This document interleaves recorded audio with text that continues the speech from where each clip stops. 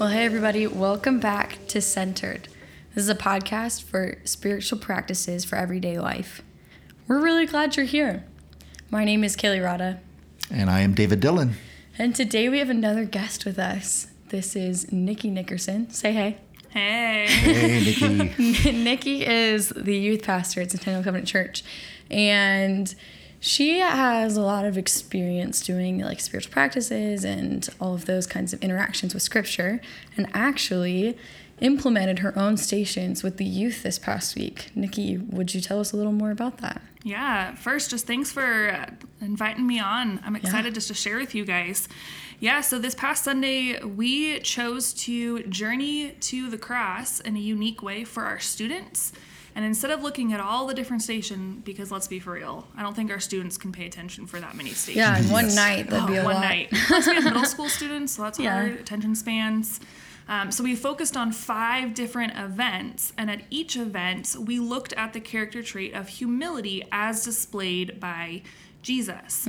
And so it was just this really cool journey where we first started out by talking about Judas and how he betrayed Jesus, and Judas did ministry with Jesus for those 3 years, and then he betrays them. So what does that look like? And students had an opportunity to reflect and just center their hearts and their minds as they entered into this. We walked them in the upper room where washing of the feet, we didn't actually do that because, again, Gross. feet, gross. Yes. Yeah. And then we took communion with the students, which was a really great experience. And then we journeyed to the Garden of Gethsemane, where students got to creatively, through art, just express where they are at with Jesus and just that posture of humility, coming before him authentically, because we saw Jesus do that in the garden before his Father to the point where he shed blood. So it's expressing to our students, like, how can you be that authentic before the Father? And then we wrapped it up where they got to write their sins, their burdens on a piece of paper, and then they got to light them on fire. So Nice.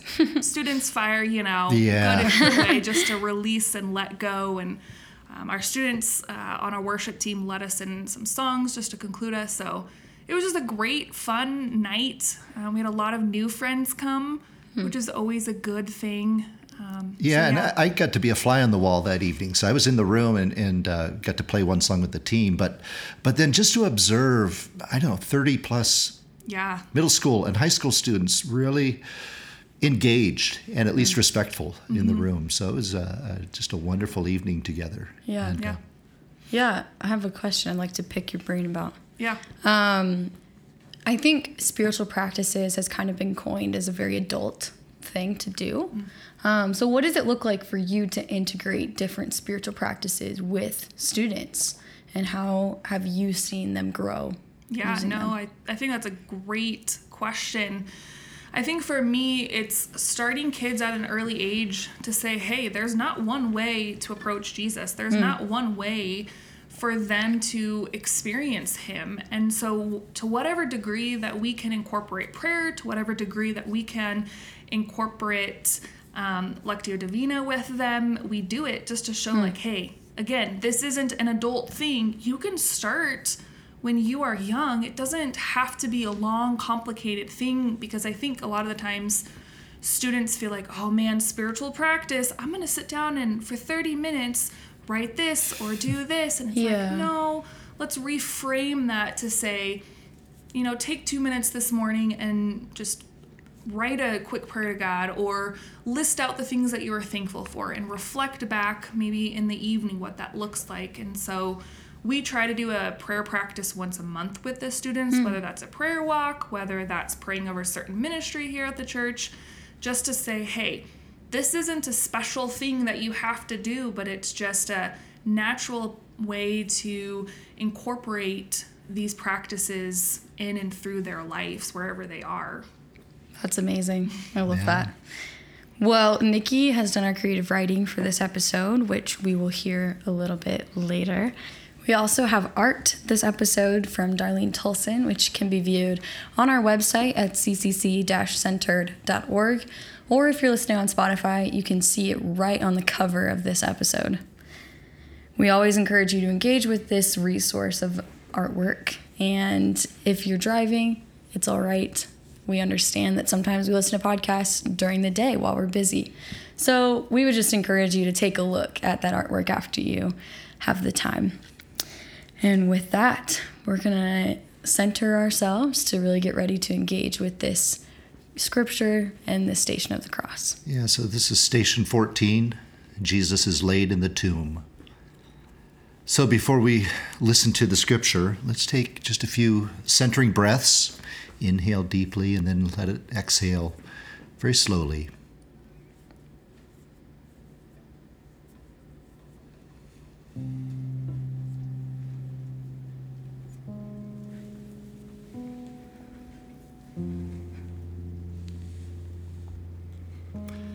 And then listen to this scripture from John chapter 19, beginning in verse 38. Later, Joseph of Arimathea asked Pilate for the body of Jesus.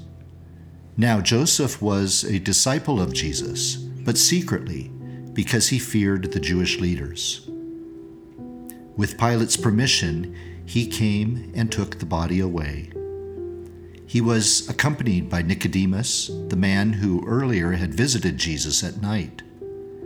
Nicodemus brought a mixture of myrrh and aloes, about 75 pounds. Taking Jesus' body, the two of them wrapped it with the spices in strips of linen. This was in accordance with Jewish burial customs. At the place where Jesus was crucified, there was a garden, and in the garden a new tomb in which no one had ever been laid.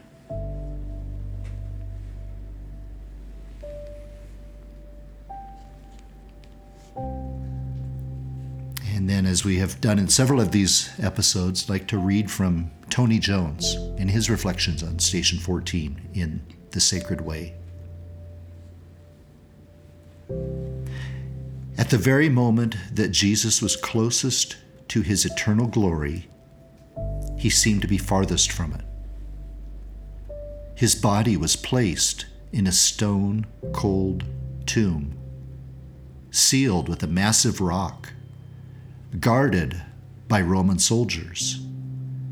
Death is so very final.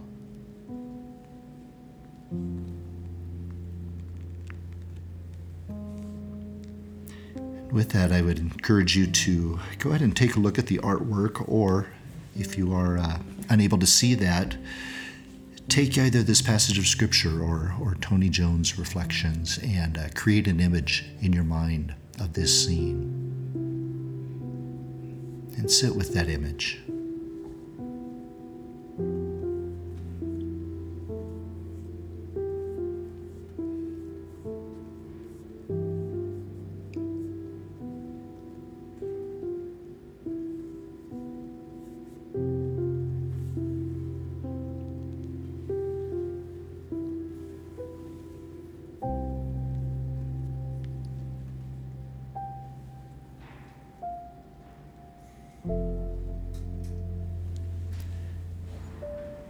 And with your mind's imagination, not only what do you see, but what other senses can you engage as you contemplate this scene in this stone-cold tomb?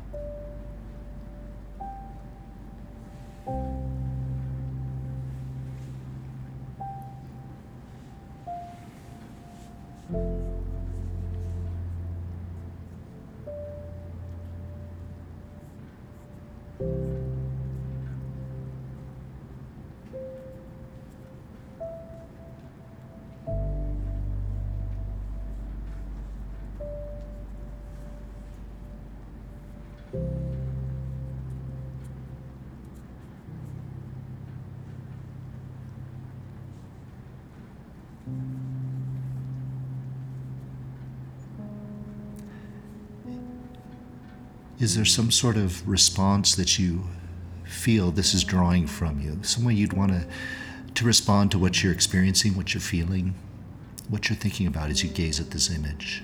Go ahead and sit with that for a little bit.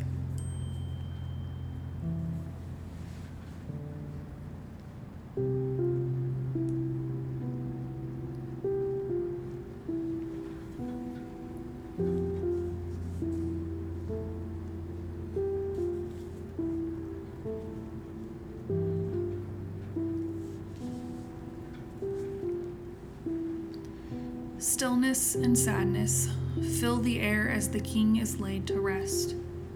His body removed from the cross, beaten and bloody for our sake. With careful attention, his body washed with fine perfume, wrapped in cloth. In the distance stand the women in his life, watching, waiting, grieving. The stone rolled to seal the tomb where our king lay. 3 days the silence fills the air, watching, waiting, our king laid to rest.